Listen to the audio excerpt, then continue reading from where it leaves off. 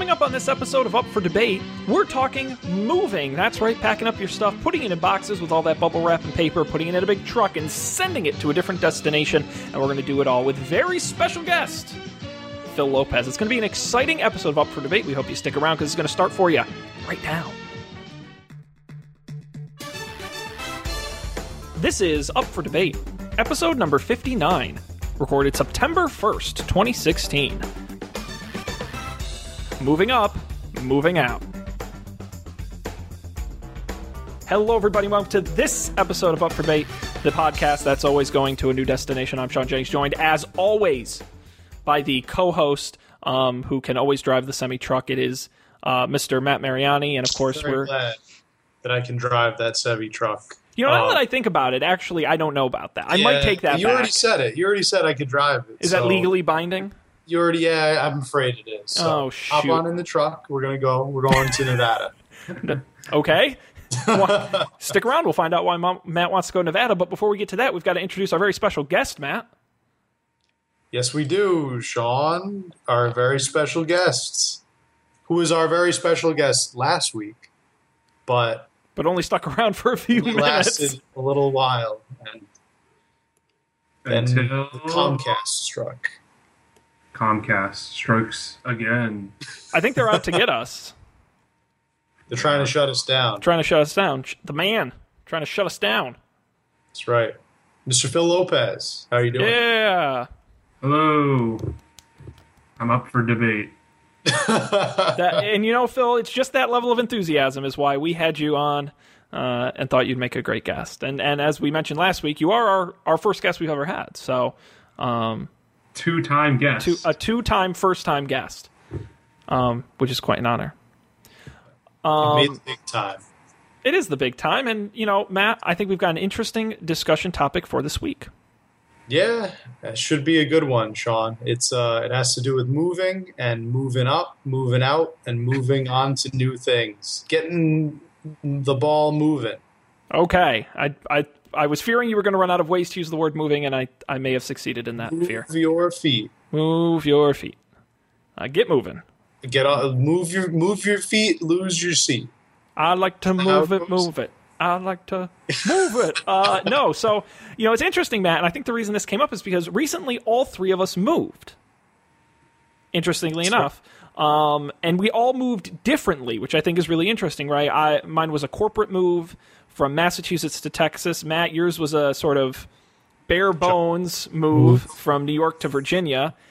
And Phil had the international move. He went from Vietnam to, I'm assuming you parked in New Jersey for a little while, or did you go straight to the greater D.C. area?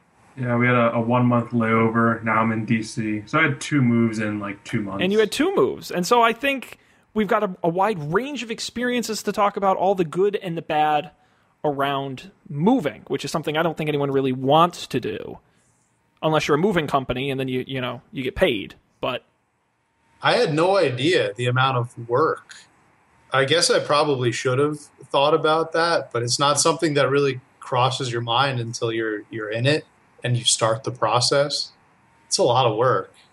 And especially when you're going like across state lines and stuff, things are different and things are new in your new state. Well, and I want to dig into all that. Before we do, I just want to remind everybody out there, we are streaming live on Facebook, facebook.com/UpForDebateTV. If you're watching live, we encourage you to hop on into the comments on Facebook, ask us a question, give us your feedback. We'll talk about it on the air. And if you're not watching live, you're watching the recorded version, we do this live Thursday nights at 8:30 p.m. Eastern, 7:30 p.m. Central. So you can check it out there, facebook.com/UpForDebateTV. All right, Matt, where do you want to start on this one? So I liked what you said before, Sean, about how each one of us kind of had a different experience. Yes. Moving. We moved in different ways. Yes. And like you had the business move. I did. The bare bones move. Yeah. Or the, I guess, traditional, I got a job somewhere else, so now I have to move. Well, no, I don't know about that, because your move, I was surprised when you told me about your move, when you said, you know, I was like, Matt, you seem to be building a lot of furniture, and you said, I didn't move anything. You packed a car full of stuff and you moved. Like, that's amazing to me. When you said bare bones, I thought you just meant like it was a traditional move. No, bare bones isn't you didn't move anything. I kind of just put a whole bunch of, I put like 6 or 7 boxes and bags in my car. Most of them were books and clothes. Pretty much all of them were books and clothes. That's amazing. Made and assembled all the other stuff. That is very impressive to me, because that would worry me. Like, I still had to buy a bunch of stuff when I got here, but I also moved a lot of stuff. Yeah. Well, you see, what I basically did was I just purchased and or constructed things as I needed them. So I'd be in the kitchen and I'd be like, wow, there's no garbage in here. I better go buy a garbage. And like, or I put it on a list. And then by the end of the day, my list was filled with stuff that I had to get. I was like, okay, so I'm going to cut this. I'm going to cut this zucchini, but I don't have a knife. So I got to go buy a big chef's knife, put that on the list. And, but see, here's the question. How much stuff do you still have stored at your parents' place? Like that I plan on bringing here? That you will eventually own, excluding things you inherit. I would say nothing. Okay. I mean, I could have taken my Xbox, but I decided not to. That's still at my parents' place, I guess. But I don't really intend on bringing that here. I'm just saying that because my mother kept like scrapbooks of me when I was in elementary school, and like when I was in the newspaper, she'd clip it out and kept it. She made me take all that with me. Oh no, that's all. I don't have any of that. I didn't pack any of that. So that's all, I guess. So the rule was if it is mine, it went with me. There was nothing left to be stored. She said, I don't want to deal with it. You can take it. So the golf clubs I've used once in the years I've owned them. Yeah. But then again, I didn't pay to move any of it. Phil, did you bring a lot back with you from Vietnam? It's actually kind of depressing. Like, when I packed everything up to go, it was like I realized my whole life fit in 2 suitcases and a carry-on. So I didn't have any, like, I brought clothes and, like, souvenirs, but that was it. I never, like, accumulated furniture and stuff. But I guess that's good. And, we're all young guys, right? Although maybe we're not feeling that way anymore. But we're all young guys, so it's not like we have, we moved out of my childhood home. Gosh, this was almost, it was right before freshman year at Marist. So what was 7 years ago, give or take. And, my family lived there for over 20 years. The amount of stuff you accumulate in a place like that, that's where the stuff comes in. I think at our age, there's just not that much to move. Yeah. Naturally. I don't think you could accumulate that much even if you wanted to. And I think technology has replaced a lot of that kind of stuff too. I mean, I have a lot of stuff I packed on actually right here on this hard drive. A lot of files and stuff that I would have had to have packed in boxes. I just took it with me. Yeah. Most of it's like my certificates and diplomas and licenses and whatnot. But that's all. That's all stuff that you no longer need the hard copy for. Obviously, I put this in my pocket. Actually, I drove when I moved down here. So yeah, technology probably replaces a lot of things. You can also, back in the day when you bought furniture, this was you would buy like the antique set, and it would be pretty much like your bookshelf where it was already assembled. I have an IKEA that's less than 5 miles away. I just drive right there. I love the IKEA. And then I get some of those nice meatballs for dinner. I've never had the meatballs there. Are they really as good? Are they really as good though as people say? Okay. They are very good. They will surprise you, those meatballs. Not just the regular Swedish meatballs, they also make very good vegetarian meatballs. You know who I was also surprised? The people who bought them and found out there was horse meat in them. Horse meat is delicious, apparently. That's what I learned at the IKEA. You got to go to IKEA to get it. Even better than the horse meat meatballs at the IKEA is the coffee. Oh, they got good coffee there? IKEA has Did you just hang out at IKEA? Did you have like business meetings at IKEA? I have a part-time job there, Yeah, like, what are you doing this weekend? Oh, we're camping out at IKEA. Writing Zagat reviews. Yeah. How cool would that be? If like IKEA should do that. They should have like IKEA sleepover where it's just open 24-hour and like you get to like rent this, either rent the space out with your friends, or that'd be like a great way to meet people, like a mixer, like like a singles night at IKEA. That's so sad. IKEA sleepover. That's very sad. No, but what's funny was when I was leaving my IKEA one time, I noticed the sign and it said the restaurant opens an hour before the store opens. Who in the morning is in such a rush to get to the IKEA restaurant that they're like, I can't wait for the store to open? I guess they go there and they for the good coffee. At IKEA, they have the coffee. And I didn't even know they did breakfast, to be honest. I thought it was just the meatballs. Yes, IKEA is they have a bunch of other stuff. They have wraps, and they have this. The wraps look very, very sad, though. I would never touch the wraps.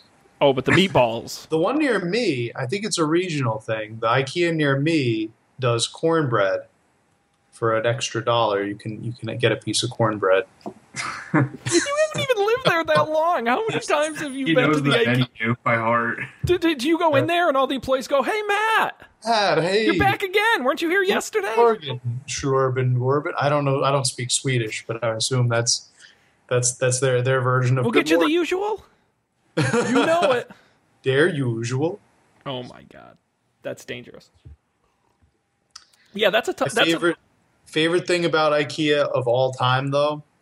So they have these books that they put on they stage these books on the bookshelves and on the coffee tables, and they're actual books, but they're in Swedish. They're all like completely in Swedish. So you open it up, and it's just got like Swedish. It's all in Swedish. The books. I cannot believe that you are the guy who tries to read the fake books that they have in IKEA. Well, all right. So I was shopping there, and I was convinced that these books have to be fake. Like, there's nothing in them. They're it's prop just like, books, like a little prop, right? Just so they can stage it and make you think like, oh, this is what a book will look like in my home. But no, you open it up, and there's honest to God Swedish and there's like 500 pages of it. Best part. I would pay cash money to go to an IKEA with Matt Mariani. I want to say that is like an experience. You should offer tours of IKEA. Be like, fun fact, you may not know this. The books are real. Go ahead. Take a look. Totally real. Although their futons, I think you have to be a pretty small person to fit in on one of the futons. They're not made for regular sized human beings. They're made for children, pretty much. Well, and that was the interesting discussion for me when I moved, because I didn't have a lot of large pieces of furniture, was do you go IKEA or do you get real furniture?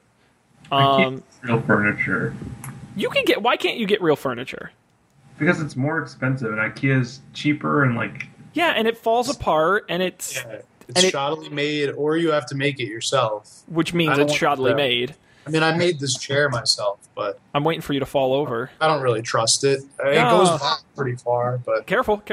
It's the limits of this chair. It's easy to scratch and dent. It doesn't. In 3 years you're going to replace. I think it's good for if you're really planning to be temporary. But at what point do you say it's worth investing in real furniture?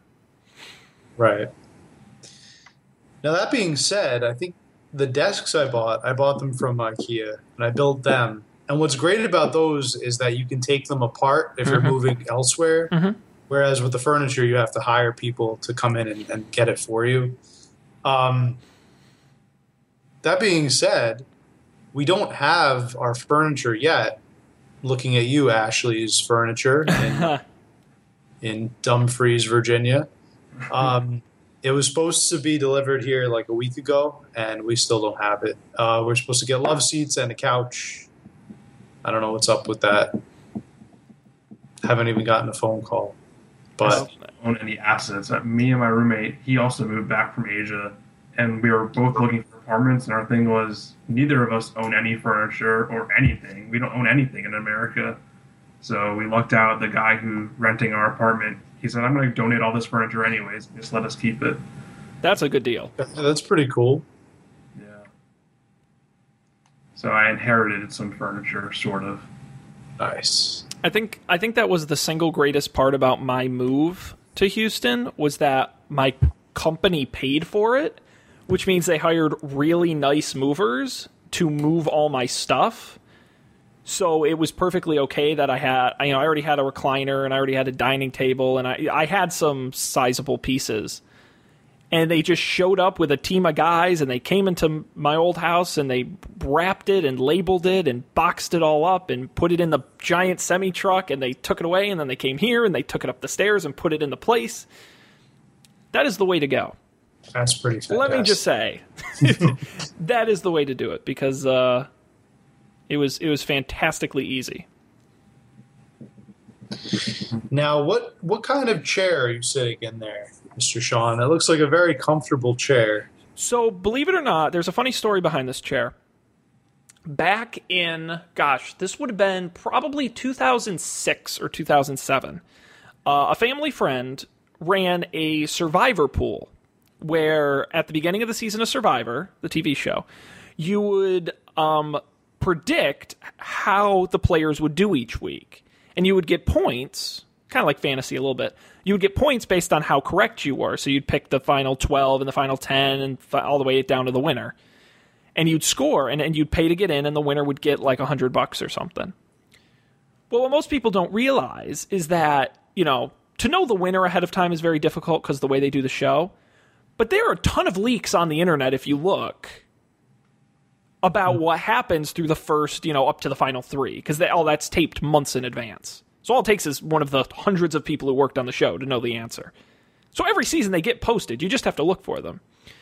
And so, of course, I told the guy running the pool, I said, look, Larry, I am telling you, you need to put a disclaimer on the thing that says you can't use spoilers. Because if you don't, I will use spoilers because it's within the rules. And he said, no, I'm not going to do that. So I used spoilers and I won. And everyone got really pissed. But I told Larry, you got to put it in the rules because people will do this. Warning. I gave him plenty of warning. And so I used $100 to buy this chair, and I've had it since all these years. It's been in storage. I was wondering where they were going to connect. Yes. Where was the chair going to fit in? I know. So I used surprise money. The chair was over here, and Sean's story is over here. I needed the bridge. This fantastic cloth. See, I thought where you were going with that story was that the chair was the prize that the winner got. I guess basically it was. That would be very weird. Yes, but that's what I used it for, and I've had it for 10 years, and it's been a fantastic chair. So that's where I got my chair. Speaking of Survivor, well, I guess speaking of like TV contests in general, sure. Have you heard of people do bachelor brackets? Oh yeah, you can do that on a lot of shows. That's a really big thing at my new job. People love. Everybody has their bachelor bracket. Like they're ready to fill it out. Bachelor brackets. I'll stick with fantasy football, I think. Yep. Are you doing a league this year, Matt?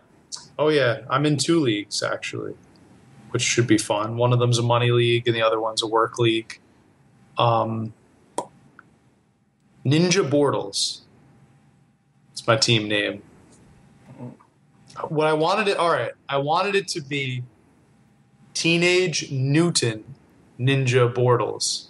Oh, that's not too bad. I thought that'd be funny, but Yahoo capped it at 20 characters, yeah. So to make it Ninja Bortles. My team is Meatballs Maniacs, and the reason for that is because my coworkers one day said, Sean, you need a nickname because your name doesn't really, it's not like you can abbreviate it to something that's a nickname. And someone just shouted out, he should be called the Meatball. And so they just started calling me the Meatball one day, and that stuck as a nickname. That doesn't look like a. I would not. No. I would not pick you to have the. But nickname. that's the joke. That it's such a ridiculous nickname. Meatball. And so they used to walk into the room and be like, Meatball, what's going on? I guess there are worse things they could call you. And they did, but I stuck with Meatball, so we're Meatballs Maniacs. Okay. So you're leaning into it a little bit. That's good. Yeah. But I had the best draft in my league. I'm going to win this year. But anyway, we're getting. I know Phil's a big fantasy football player too. Nope.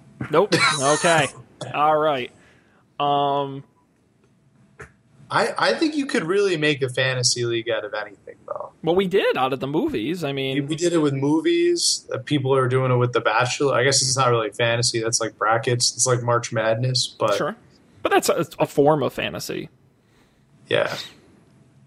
Yeah, that's pretty funny. You know what is not fun about moving? Mattress shopping. mattress I'm shopping. about to go mattress shopping. I hate. All right, so I need tips. Can you guys help me out? I thought you were a Casper fan. Well, okay. So this bed is Casper, and it's been fantastic. However, I now have a guest room in my apartment. I know, living the high life. And so, but I only own one bed, so I have to get a bed, and I am not going to put a nice Casper mattress in my guest room. Get a fold out couch. No, I have Sleeper couch. but I don't need the extra seating though. You I don't? could just get a regular bed. I mean, I live alone. Then I think a day bed is your answer there. You think? I think a day bed. Yeah, just a room with a couch. Like a really shitty spring mattress and a day bed, or a futon. I mean, I was just going to go buy just a regular mattress. If you wanted to turn that into like an extra entertainment center, then you could get a sleeper sofa and like a big screen TV. But Matt, I already have that in my living room. Yeah, but that could be like another entertainment. But Matt, I live alone. Like, I don't think you're comprehending the absolute lack of. No, what I think I want to do is actually move this desk back into the other room. So I got to make sure I have space. But I've just never gone to like traditional mattress stores and bought there. So I don't know what to look for. Do you have any tip? They just have like tons of mattresses laying around. They're like, oh, go lay on it, and like they all feel the same. They're all the same. Did you get the guy? Have you gotten the guy that like stares at you while you're laying on it, and you feel so vulnerable? That's my mattress shopping experience. Believe me. I lay on the mattress, and the guy comes over and just like stands and like stares. That's a sales tactic, though, right? He's just like, so are you liking the sofa? I guess it is a sales tactic, but he makes you like uncomfortable. Isn't he trying? Doesn't he want you to be comfortable? No, he wants to get you out of there as quickly as possible, and that means buying a mattress. Yeah, but if you buy it, I'll leave you alone. But you're supposed to like the mattress, and you can't really enjoy it with him like hunched over you, just like looking. At least I couldn't. They are all the same to me. He's just like, oh, do you feel the difference? It's like, not really. And then he's like, mattress is like a good pair of shoes. You need to get comfortable ones. I think they all use the same pitch because that's the one. I went to a couple places and they said that same exact statement at every one of them. Like, what is the recipe for a mattress? Just like springs covered in cloth. They're all the same. Oh, hang on. Be careful, because actually there are a lot of variations in mattresses, because you've got your traditional spring. No, because you've got springs, you've got wrap springs, you've got springs with foam, you've got springs with pillow top, you've got foam latex. And you have then if you NASA.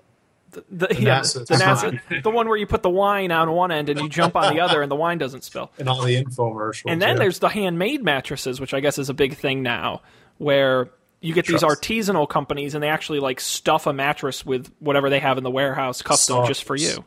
But the thing is, like, okay, you buy just the cheapest mattress, and if you want a foam mattress, you put the foam on top. If you want a pillow top, you buy the pillow thing in the Walmart. They're all the same. Oh, Phil. It's all a big scam to, like, they're the biggest markup ever. Big mattress. Yeah. Uh-oh.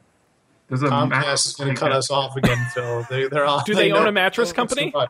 We know too much. The mattress bubble in the United States is going to burst. There's too many mattress stores. That I agree with. That's true. Especially now living in a city. They ran a show about this. Yeah. I know we're the only podcast in the universe, but... That's true. Freakonomics they said, I think they said, like, there's a mattress store every block, basically. Mm-hmm. You look outside and there's like 20 mattress stores. Well, put it this way. I was just reading the dollar store market is collapsing because they had a rapid expansion following the recession and into the last year or two, and they overexpanded and now they're collapsing. And if a market can't sustain a dollar store, I don't know why you would think it can sustain multiple mattress stores. Yeah, there's a huge glut in mattress stores. I don't know why that is, though. It's so odd because a mattress it's not like something that you wear out and replace every couple months. Like, well, I guess if you buy cheap ones at a crappy mattress store, then I guess you do. I feel like a mattress is an investment. It's like, that's why I can't understand why there are so many car commercials. You know, like buying a mattress is like buying a car, though, because the prices mean nothing. They're always just like, oh, like I'll give you a 10% discount, or you get free shipping. Like, they don't mean anything. It's all made up. And the points don't matter. But Matt, you got to remember, and this is a true statistic, Ford sells just an F-150 truck every 30 seconds. To who? To people in America. So just they do sell a lot of cars. You don't think there are that many people that are out to buy cars, and that's just Ford F-150s. I don't believe that's every 50 seconds. Every 30 seconds. Every 30 seconds. So that's like how many a day? Well, that's 2 a minute, and there are 60 minutes in an hour, so that's 120 cars an hour times 24 hours is a lot. It's like 3,000 a day. Yeah, times 365, you're talking, that's less than $1 million a year, which I think they sell plenty of. So it's just when you break it down, it sounds impressive. But yeah, and the F-150 is the best-selling truck in America, so they sell more than anyone else. So anyway, that's but I think that's a fair point. And I will rep, by the way, my Casper mattress. If you're in the market for a mattress, I love mine, and I didn't have to go to some shitty mattress store. It showed up in a giant box on my doorstep, and it's awesome. You didn't get to try it out. You didn't get to try it out beforehand. But that's okay. I got 100 days, and if I don't like it, the Casper people send a truck to my house, and it takes it away. And I get my money back. Bring you another crappy mattress. No, I get my money back. No, come on. They give you your money back. They give you your money back, yeah. But they're more expensive. They are. But by the way, they're cheap for a foam mattress. That's the trick. If you're okay with coil springs, you're right. I like the foam better. I'm telling you. I don't know. I had foam for a while, and it felt like I was stuck to the mattress. Like the mattress was sinking, like I was in a pit. You know what's really fascinating? Like I was that pit from Star Wars that eats everything. Was it the Sarlacc pit? Yeah. And see, I was paying attention. That's what a foam mattress felt like. No, what's really fascinating is this is such a stupid conversation, but anyway, I used to live in a basement. Okay. Before I moved to Houston. And in the winter, it would get very cold, like sub 60 in the basement. It would get quite cold. And I noticed my mattress was really uncomfortable. And I'm like, I wonder if, because it's so cold, the mattress is firming up. I wasn't sleeping as well. I've moved to Houston. I keep my apartment at 80 degrees with the central air. Whoa. It is so soft. It's crazy. You don't realize it, but that 20-degree swing can absolutely change a foam mattress's how comfortable it is. And I bet it's possible, I think it could affect inner springs as well. I mean, the metal does shrink and contract based on heat. I don't know if that 20 degrees is enough.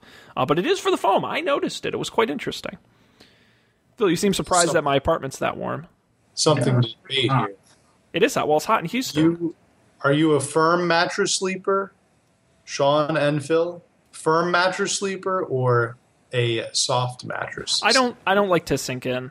I don't need it to be like a rock, but I do need support. Okay. Phil, care to weigh in on this debate? I got into firm mattresses when I was in Vietnam, but I think that's like not the norm here, but they become comfortable after a while, and they're not as hot, especially in the summer. Mm-hmm. How do people sleep in Vietnam? Like, do they all generally prefer firm mattresses? Usually they close their eyes. And they all sleepwalk all night, just all over the city. I don't know. I mean, if you have a mattress, then you have like a really firm mattress usually, and if you don't, you have like the bamboo mattress. Works fine. See, that's why we're spending hundreds of dollars on mattresses. We don't need it. It's a strange luxury. Mm-hmm. A strange luxury. Interesting. But you gotta remember, Phil, you spend like more than a third of your day using it.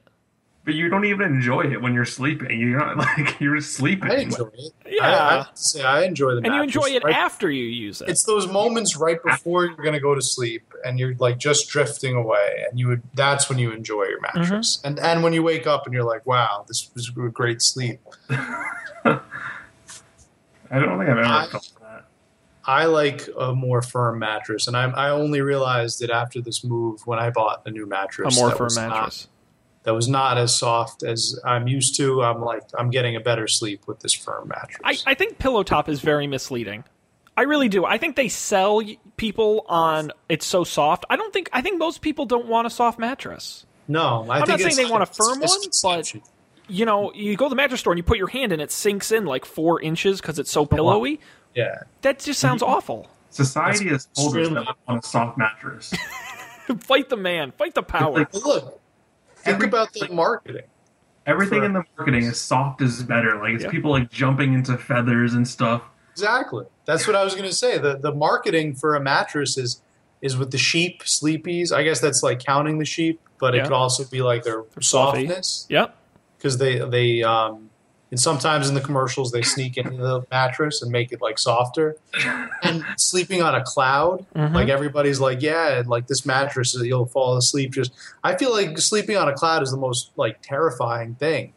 Because the cloud can't support you don't literally sleep on a cloud, Matt. Well, I mean, it's a metaphor. It's a metaphor. It's not. Even the prospect of the metaphor is not terrifying to you. It's not comfortable. Like a cloud would not be comfortable. You'd sink right in. You'd fall right through it. You wouldn't get a good night's sleep. And they can only do that for like. They would never do that for a firm mattress, like somebody like diving into a firm bed. And just, like, all I can imagine is someone diving into like bricks. Someone did like a belly flop into a Tempur-Pedic and like the line doesn't move. Oh gosh, that is really funny. No, but I, and to be fair, over the last year and a half, I've been traveling a bunch for business and staying in a bunch of hotels.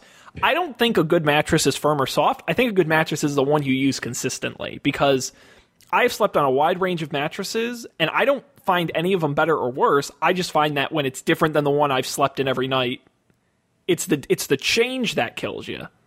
Yeah, I think I could sleep in a soft mattress. I just think the first 2 weeks of it are going to be terrible. It's the atmosphere.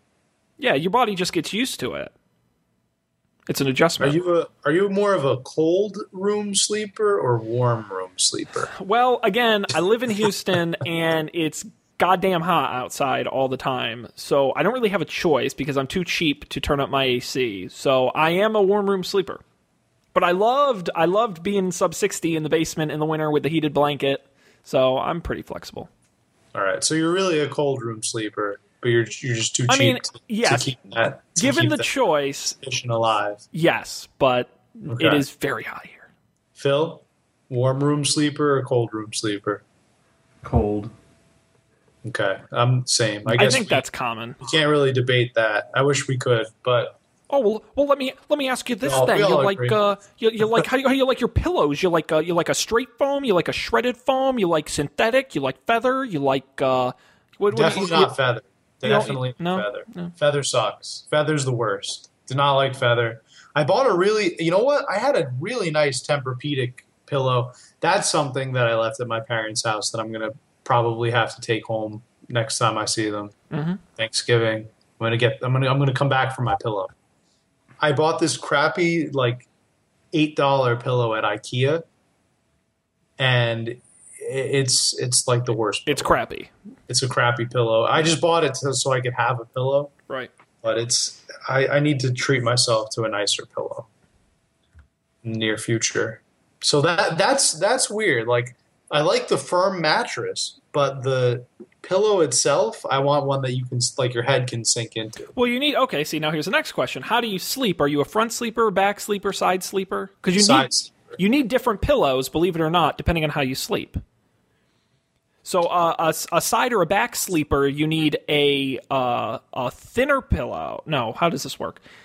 Because I just bought pillows when I moved, and I did all this research. If you were you probably need a pillow. If you're a side sleeper, you probably need a pillow that you can sink into. I believe if you're a back or a side sleeper, you need a thicker pillow. If you're a stomach sleeper, you need a thinner pillow. If you're a stomach sleeper, you like a masseuse table. Like, I'm a stomach sleeper. Some people do that. Oh yeah, well, and it's terrible for your health, by the way. Most people with sleep apnea, that's because they sleep on their stomach. Right. Now, the guy at the mattress store was explaining to me the healthiest way to sleep is on your back. It's on your back, yeah. It helps your airflow. I just can't do it. They said, because the spine is more conducive to being laid on than your front part. he also said if you have to if you have to lay on your side, you should lay. It's healthier to lay on your right side than your left because it's easier to get blood flow to your heart. I think That's I plausible. believe that's what he said. But it was an interesting font of knowledge. This mattress guy. Well, like, we're so fragile. You can get damaged by sleeping wrong. Yeah, I think it's one of those things that isn't a big deal until you point it out, and then it becomes a big deal. It only takes 6 pounds of force to break the human neck. What? 6 pounds. That's a fact. That's 6 terrifying pounds. that you know that. And I will not break my... 6 pounds. That's it. That's the amount of force it takes. If I wear a 6-pound necklace, I'm going to break my neck. Probably 6 pounds. No, because it's resting on your clavicle and your collarbone. So if I strapped a 7-pound bowling ball to my head and flew it back, it would break my neck. Yeah. Wow. I'm not going to try it, but I'm glad I know they have the option. In a science class. Hey, kids. Thanks, Mr. Mariani. Fun class today. Yeah, I will give you guys and anyone listening a pro tip for if you're moving or buying new things. Okay, I don't know if you guys know these websites, which is the Wirecutter and the Sweet Home. Have you used these before? I think we talked about the Sweet Home. I think we have. Best site for buying stuff. I buy everything they recommend. I checked it out after you told me about it. It's almost scary how in depth they go. How good it is, and how in depth it is. Well, it's like the pillows thing. They do the research. It's very detailed. But I guess that's good if you're in the market for most of the things that they have. And if you haven't used the site, the whole point of it is they just tell you which thing to buy. Because go to Consumer Reports, they rate 100 different things. Yeah. No, the Sweet Home just says buy this one. It's the best one. Go buy it. I appreciate that. Mm-hmm. I definitely appreciate the directness because I don't like to make decisions myself. I like to be told what to do, especially when I'm buying stuff. Mm-hmm. It's much easier that way. And I do like buying stuff. Yeah. I just bought. Do you want to see what I just bought? Absolutely. Let me back up here. See, this is why you got to go to YouTube and watch the video version. I just bought. Oh, Matt, you're gonna love this. Hang on. I bought. Oh, it's heavy. Hang on. Oh, Jesus Christ. Oh, I bought this. Oh, what is that? Let's see. Who can guess first what this is? Like set player? A boombox? No, it is a 8-track player. It's a VCR. Why would you buy a VCR? It's a VCR. So I can watch my tapes. What are you talking about? You're like a hipster. It sounds better on VHS. Everything looks better on VHS. This show is going to start being distributed exclusively on VHS tapes. We'll mail them to your home. That sounds great. Sign up on our website. Why is it so big? They made VHS players smaller than that. Because this is not a new one. Hang on, This one from like the 80s. That's like the 70s. Hang on, I'm gonna look and see exactly how old it is. They just came out with this thing called a VCR. What do you mean they don't do those anymore? Record your favorite programs on it and watch them later. What's a DVD? What are you talking about? Sure, you rewind. This can't be right. Remember, you'd rent the tapes from Blockbuster. It would have the tape on it. It'd say "Be kind, please rewind." Yeah, that's right. My sold DVD rewinders at first. Yes. To scam people. Yep. And people fell for it, I guess. No, that VCR is from the mid-90s. It is authentic. It was purchased on eBay. And I'm currently in the process of digitizing my family's old home movies, and I needed a VCR. Okay. So I did not buy it for me. But yeah, that's the kind of weird stuff you can buy. Anyway. Cool. Old school. Moving, which I think is what we're supposed to be talking about. That was what we were talking about. I think we're supposed to be talking about. Now, cars. I had my cars shipped. which was very interesting. So they show up at your house with a flatbed, and they at your old residence, and they put your car on it, and then they put on one of those big semi-trucks with all the cars, and then they drive it, and then they drop it off at your new place. And you don't have to drive it. Then you get on a plane and you fly. That's cool. It's got its pros and cons, right? Because the pro is you don't have to take all the time to drive and the cost to drive. The cons are it chipped up my car, like, noticeably. Really? And it may be from rocks and stuff flying at it. I don't know what they did to it, but all along the bottom, it's got all little dings and scratches, which was kind of disappointing. But yeah, it sounds like wear and tear from the move. Now, which I guess, do you have to sign a waiver before they do that? Yeah, I could have put up a stink, but they were so, it's more minor cosmetic, and my car is 8 years old and has much worse cosmetic damage, so I wasn't going to put up a fight. Who's to say the drive wouldn't have been worse? Exactly. Yeah, exactly. I was just going to say, I have to say, I think you got off easy. I think not driving your car is the ideal option for a move if you can afford it or if it can be paid for. Sure. I wish that I had that opportunity. But Virginia's not that far though. It's not that far, but then when you have to drive through Baltimore and DC and deal with the traffic in both of those places, you couldn't have driven around the Jersey Turnpike. I love the Jersey Turnpike. What are you talking about? Besides LA, those are the probably the three most traffic places in the history of traffic.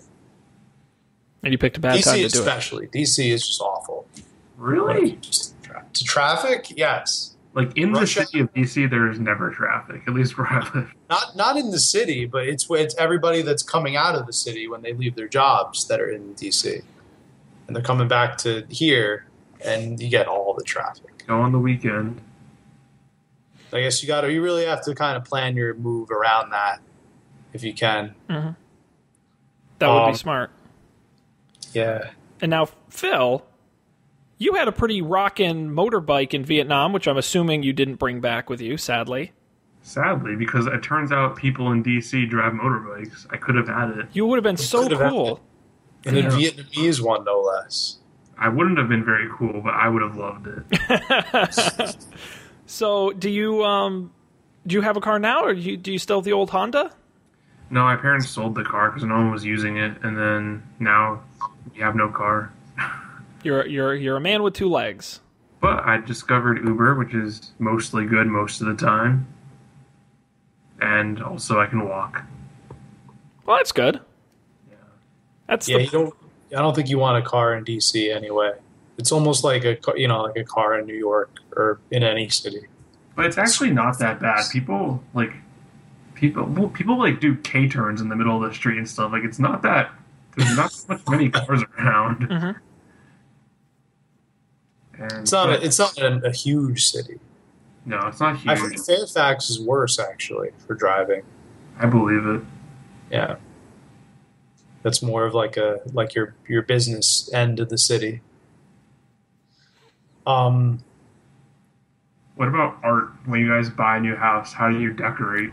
That's the hardest part. That is the hardest part. That's the hardest part. I have not completed that end of the move yet. Yeah. I brought some stuff from home. Mm-hmm.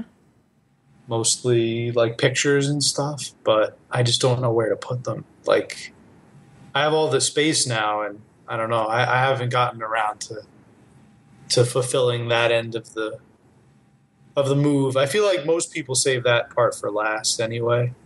Sure. Cosmetic stuff. Well, you gotta know where your furniture is before you start hanging stuff up on the walls. Pretty much, yeah. Maybe after the furniture comes, I'll start doing that. Our landlord also left up all of his photo mounts on the walls. There's literally over 20 places to hang photos, and we have not one. Aw. They're expensive, though. Yeah. I will... Frames are, like, so expensive. And you got to get a print, and it's funny, So Grandma Flo, my grandmother, it sat in her unlit basement for 40 years. She bought this painting at a tag sale of the mountain that was where I lived in the Berkshires, and a beautiful painting, actually, and it was just some guy who painted it. It was very nice. I loved it, and I asked her once if I could have it as a joke, and she said, sure, take it with you. So I took it with me. I went to go see what it would cost to get it reframed, so it's a canvas painting in this awful, ugly 70s frame. No glass covering it or anything. I went to go see minimum $500 to get it reframed. Yeah, minimum. Wow. And that was for like the cheapest frame and the cheapest everything, and it went up from there. And it's not big. Just for the framing? That's just for the framing. That's cool. It was unbelievable. So I agree. That stuff is expensive. That's something I feel like you could do yourself. Well, if it wasn't a canvas painting. Yeah. I framed a lot of photo prints. If you went on like WikiHow. Yeah. Or like how to. But to be honest, that $500, the problem's not. Well, the problem is a canvas painting for the most part. They're not a uniform size, so you can't. They have to be custom cut. They have to be customized. But even that, 500 is that's an arm. And I'm sure there's a cheaper place I shopped around. So I just left it in the shitty frame and hung it up anyway. So okay, joke's on them, suckers. There you go. No, I've got a box of stuff that I haven't hung up, including some great prints from the Marist College archives, which are going to go up on my wall eventually, including the one I won in a contest administered by Mr. Matt there. So. Fantastic. But yeah, no, I agree. That is the hardest part. Yeah, I bought a bunch of frames at Home Goods. They were like $10 each. Great place for frames. I went to Snapfish, and there was like 100 free prints. Mm-hmm. I cannot like. How do they make any money? Even like regular paying for prints is like 10 cents. Mm-hmm. There's no money in photo printing. I know we were talking about IKEA before. You know what IKEA is not great at is decorating. I don't much care for their pictures and stuff they have there. I don't know. I'm still gonna probably wind up buying like 600 or 700 of these IKEA pictures, but they're just not. I don't know. They're not as exciting. I feel like IKEA is very good at certain things, like practicality.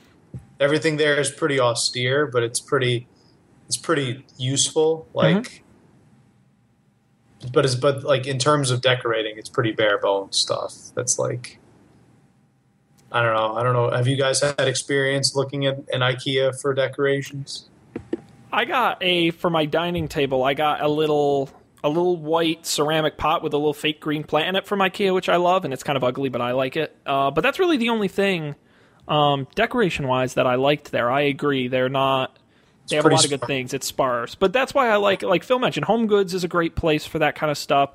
Kirkland's, which I know is a chain in a lot of cities, does a lot of decorative stuff. Kohl's actually is very good for like frames. Kohl's very good. We decorated our bathroom with Kohl's, and that's probably the nicest looking part of our apartment right now, decoration-wise. Does it have a theme? It is. It's kind of like it unintentionally became a beach theme. Every bathroom has a beach theme. That's the default. We weren't even trying. It was very weird. Like we were like, we like this little hand towel because it just happened to have seahorses on it. And we got that towel. We have to get the matching towel, and that has like dolphins on it. Oh my god! All you're missing. The shower curtain had like a bunch of nice sayings on it that we both liked. But then after we bought it, we realized the bottom there's a giant sea turtle that's swimming by. So it's like, okay, we have a beach bathroom. All you're missing is a framed picture of a lighthouse and a bowl full of seashells, and you're complete. And then you have every New England bathroom ever. What does that say about humanity? That like we want all our bathrooms to be the beach? I think it says A, we're uncreative as a society, and B, that the beach is the most relaxing place on the planet. I don't know why you want the bathroom to be beach themed though. Okay. Like of any room in the house, like. Did I ever tell you what we did in my childhood home in a bathroom? Again, another weird Jennings family story. Okay. We did, yeah. Phil knows we did a moose themed bathroom. Moose themed. A moose theme, and it started as a joke. Like someone gave us like a joke, like a moose towel or something, and we had a moose light and a moose toilet paper holder and moose wallpaper and towels and we painted it brown, and it was a whole moose themed bathroom, and people thought it was very weird because it was. That is not a normal theme for a bathroom. And by the way, it is very hard to find moose things for bathrooms. Wow. Well, speaking of not normal themed bathrooms, so we have 2 bathrooms in this apartment. Okay? Whoa. Yes, living the high life. 2 bathrooms. Ha ha ha. So we have one in the master bedroom here, and that's the one that we decorated beach themed or whatever. And the other one is kind of like the guest bathroom, like it's a stand-up shower, and that's out in the foyer. Uh-huh. I call it the foyer, but it's kind of like across from the kitchen. Now that bathroom, I'm allowed to decorate, which is probably the biggest mistake that Katie ever made, is allowing me to decorate that bathroom, because guess who is now getting a Star Wars themed bathroom? It's going to be this apartment. We'll have a Star Wars themed bathroom. I already looked at a bunch of stuff. I ordered some stuff, and R2-D2 trash can, Chewbacca, bath mat. Yeah. Chewbacca bath mat. I already have a little R2-D2 nightlight. Darth Vader soap dispenser. Darth Vader helmet soap dispenser. It's going to be awesome. I can't wait. I'll That's put pretty pictures amazing. It's done. Very creative. I like it. Star Wars themed bathroom. I got the shower curtain is like the new movie that Force Awakens shower curtain. There's never been a better time to buy Star Wars merchandise, so you are in luck. I'm sure there is plenty to choose from. That's so true. If you go into any Target, there's a considerable amount a very generous amount of Star Wars merchandise. It was amazing. I was at a mall last week, and I walked by a Disney store, which I also didn't know they still had those. But it was like 20% princess stuff, 80% Star Wars stuff. It was all Star Wars stuff. It was I was shocked. I'm like, oh, Disney wow. They knew what the hell they were doing. They paid like $4 billion for it. That one movie made like $8 billion. Like, that was an absolute steal. I don't. And now Star Wars is ruined forever. But I had a dream. This could be real, but I had a dream that the next movie also had a Death Star. Yeah, Rogue One does have a Death Star. It's in the trailer. Really? Yeah, well, of course, it's a prequel.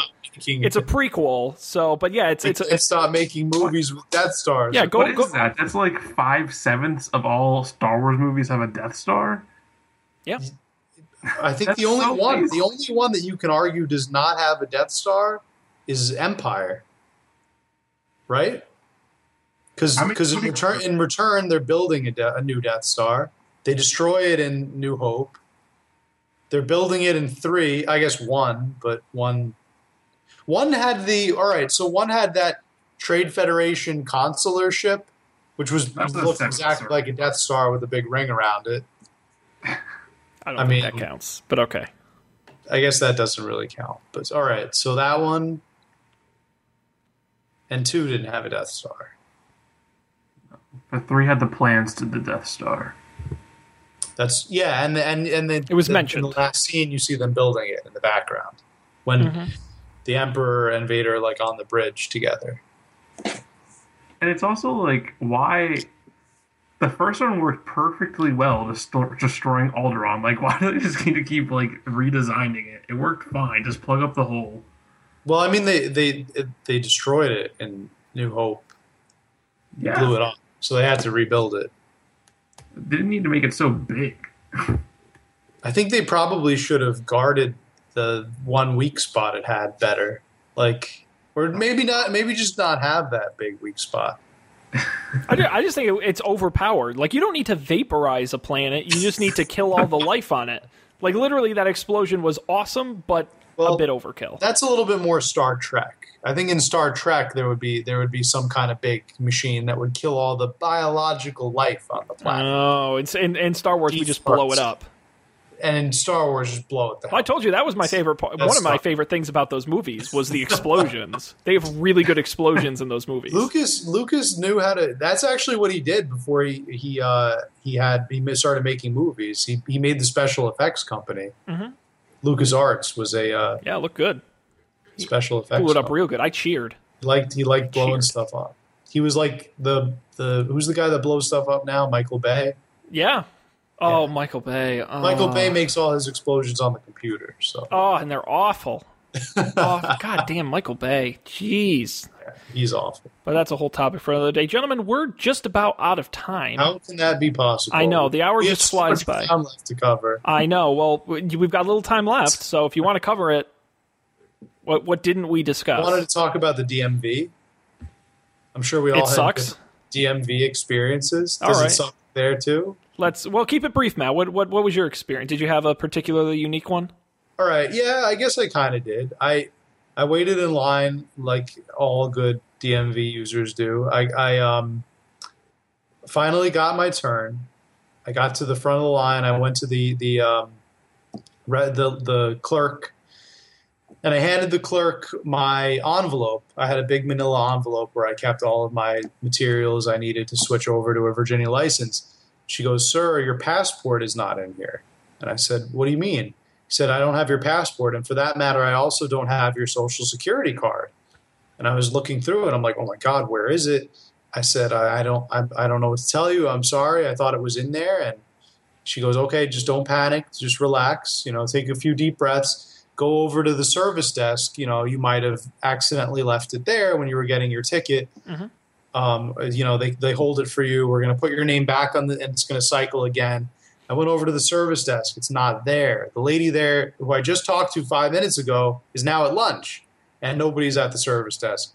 So I'm freaking out. I'm looking everywhere. I think somebody stole it. Somebody has my identity now. Like it's on the floor or something, and somebody picked it up. And I opened the manila envelope, and it's sitting in the bottom of the manila envelope. Yeah, that sounds about right. Sounds about right. The envelope closed in just such a way that it like obscured that bottom part. And damn it, I had it the whole time. So I guess that's what made my trip to the DM. Also, there were these people outside that asked me for my voter registration info, and I gave it to them. Yeah, I think that's legit.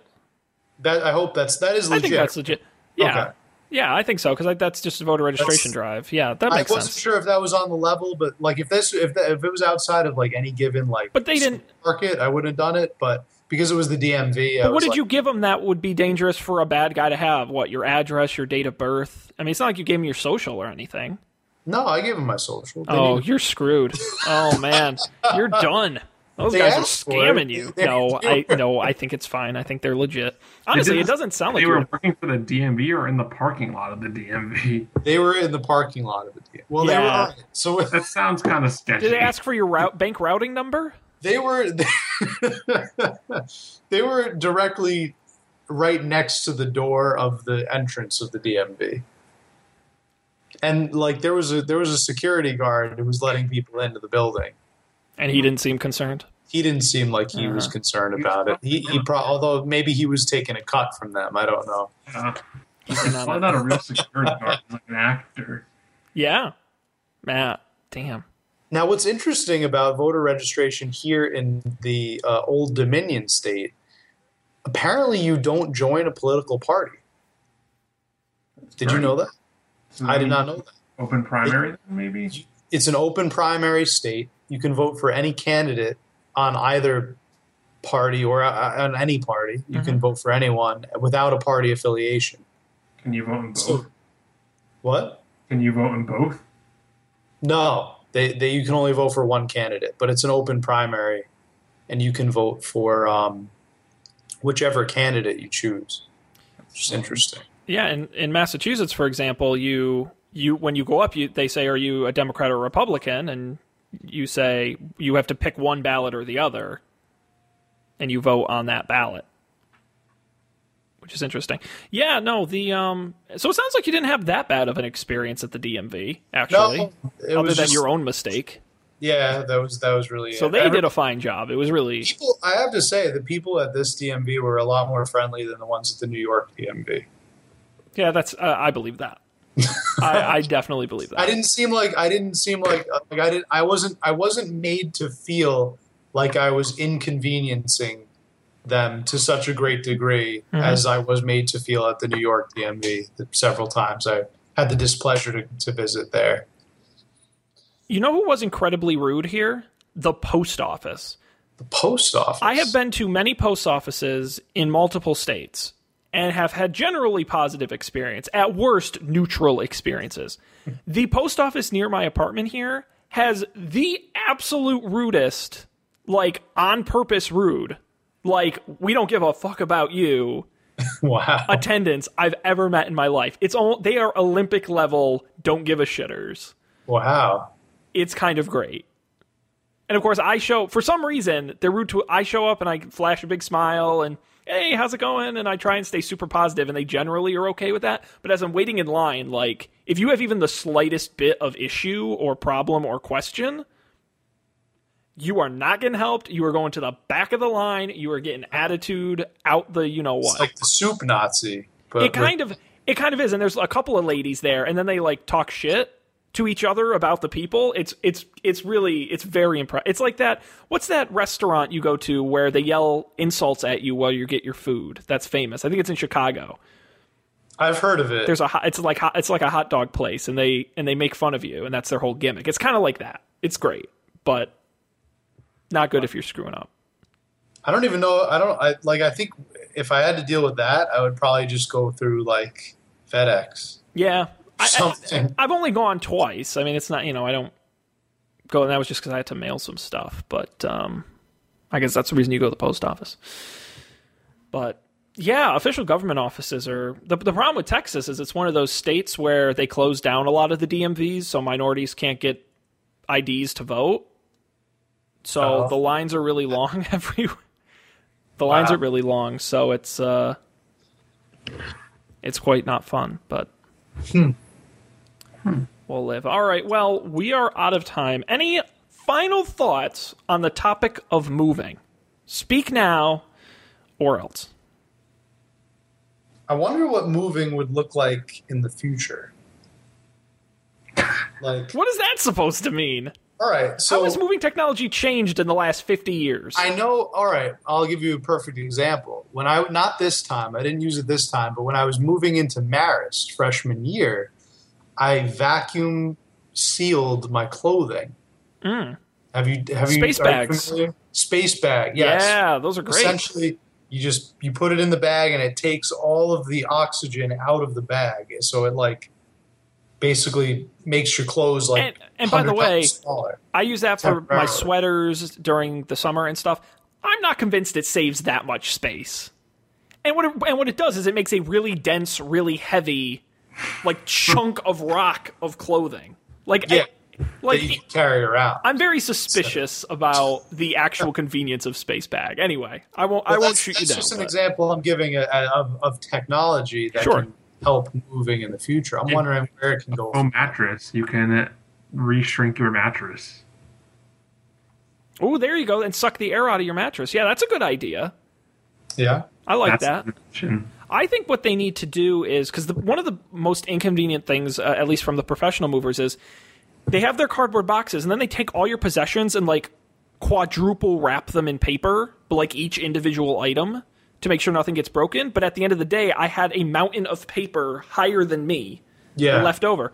What they should do is they should come up with like a spray, like a foam spray, and you spray it. No, I'm not kidding. You spray it in the box, and it hardens up, so it's a little soft. And you put some items, and you spray foam on top. You put some more items, and you spray some foam on top. You put some more, and so they're packed in this like rigid foam, so they're not going to move. And then when you foam. And then when you get to where you live, you spray an insolvent on it, and it dissolves away. Wow, that's chemistry at work. I bet you paper's cheaper. Oh, paper's cheaper and far easier, but that's not the point.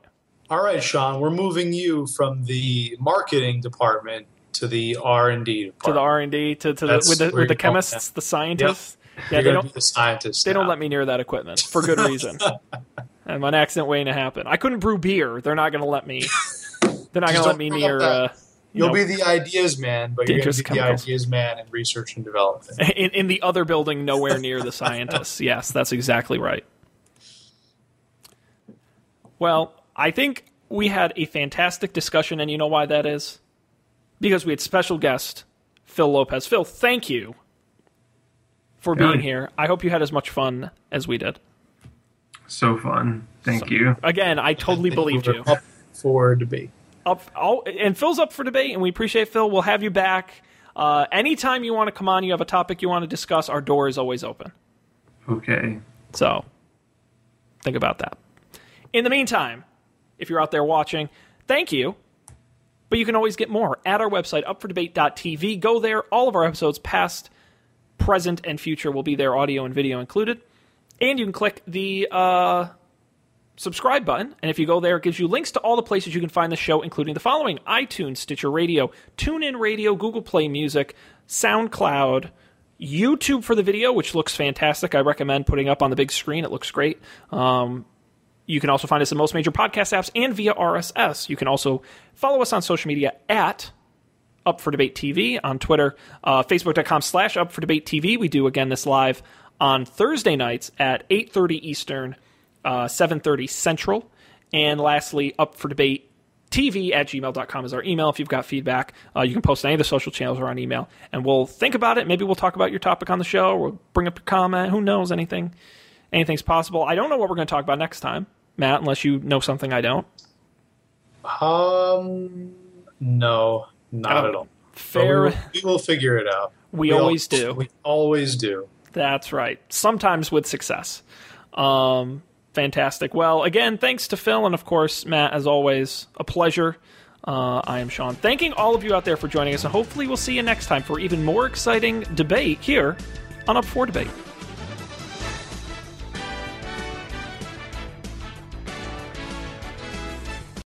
Okay, we are done. Right. All right. That wasn't too bad, right? Right? Please tell me it wasn't that bad. It wasn't really about moving, but it was fun. It was, well, I mean, to be honest, that's how most of these go. A great big tangent about mattresses